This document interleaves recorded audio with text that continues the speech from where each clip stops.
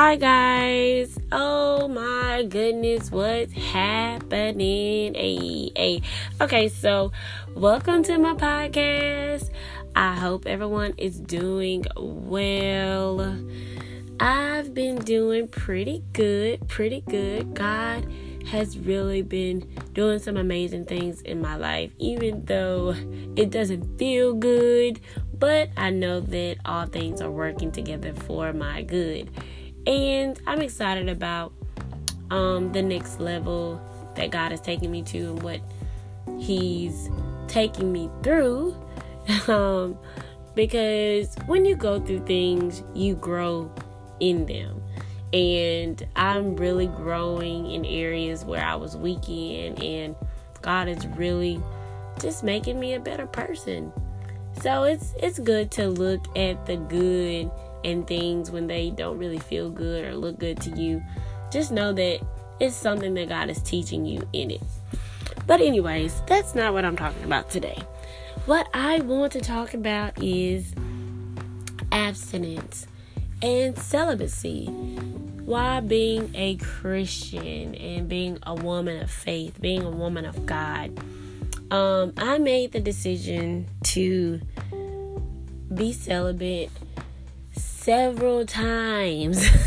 As a Christian woman, I made the decision several times. Every time I was in a place where I was like, okay, I'm about to get closer to God. I'm not about to do this anymore, because every time I stepped outside of God's will and did something that I know was wrong, I felt so bad about it. And that's how we should feel. We should feel bad when we step outside of God's will and we sin. We should feel bad. But I made the decision several times and I fell back on my word. And it wasn't, it was because of me. It was because I was putting myself in wrong positions, and I was putting myself around the wrong people. Because if you're a woman of faith and you know that you're going to make up a decision that you're not going to have sex outside of marriage, if you make that decision, you don't need to get in a relationship with someone who doesn't have the same views as you. A man can go to church all day, but if they don't have God in their heart, if they don't have the Holy Ghost, they will not understand where you're coming from. They will hear you. Yes, it'll sound good, but they still will put you in places of temptation.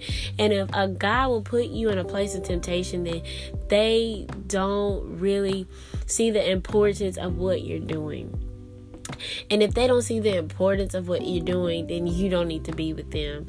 You need to be with someone who is on the same page, that wants to be abstinent as well, that doesn't want to engage in sexual activity until they are married.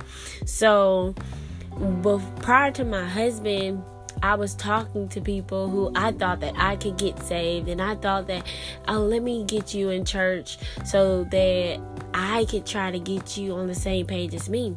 But we can't fix people if they already have that state of mind. They already know it.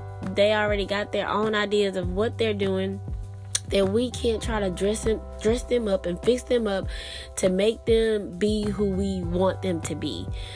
So, before my husband, I was dating people that I thought that I could fix and, make into who I need them to be so that I could remain celibate. But instead of them becoming celibate, I began to fall short and do the opposite of what I committed myself to doing.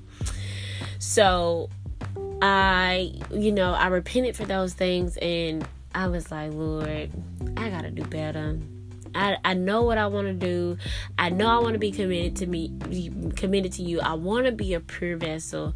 I just was in a place where I wanted to please God. So I was like, nope, I'm not talking to nobody. I didn't talk to no one. I was like, I'm not talking to no dudes, because everybody is on the same thing. Everybody wants something. No, I can't do it. So me and my husband, we were friends for years. And when we got together, he was on the same page, thank God. And we both repented and said that we were both going to abstain from sex while we were dating. And I'm so glad that we did. And he respected me and I respected him, even though we got weak at times. But in those weak moments, those are the moments where we prayed to God, where we pulled out our Bibles, because that was the only thing to stop us from pursuing our desires. So we had to get our flesh in check several times. In several days, we had to get our flesh in check, because of course, flesh will rise up. So we had to beat our flesh, and it was a place of disciplining. We had to discipline ourselves, and we really just had to seek God more. When our flesh was rising up, we had to seek God more. And I'm just so blessed and thankful that I had a man in my life who was not just a man who went to church. He was a man of God. He knew the Lord for himself. He had a relationship with God. He had the Holy Spirit. So he respected me. He respected the anointing on my life, and he didn't want to contaminate what God was doing in my life. So if that means we had to abstain from sex while dating, then we had to do it, because God had a bigger plan and a purpose for our lives.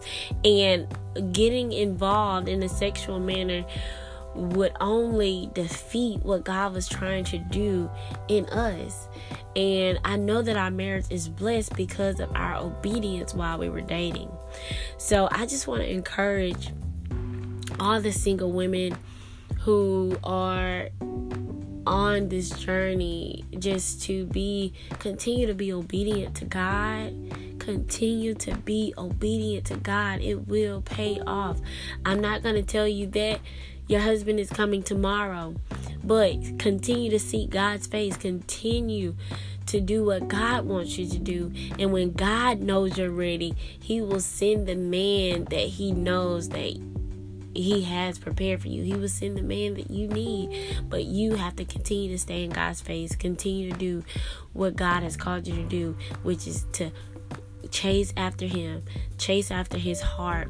Get in your word, because if you're in God's face, then you will not be distracted by the counterfeits that the enemy will send, because if they don't line up with God's word, then you know that they are not the person that you need to be giving your time to. So stay invested in God and continue to seek his face.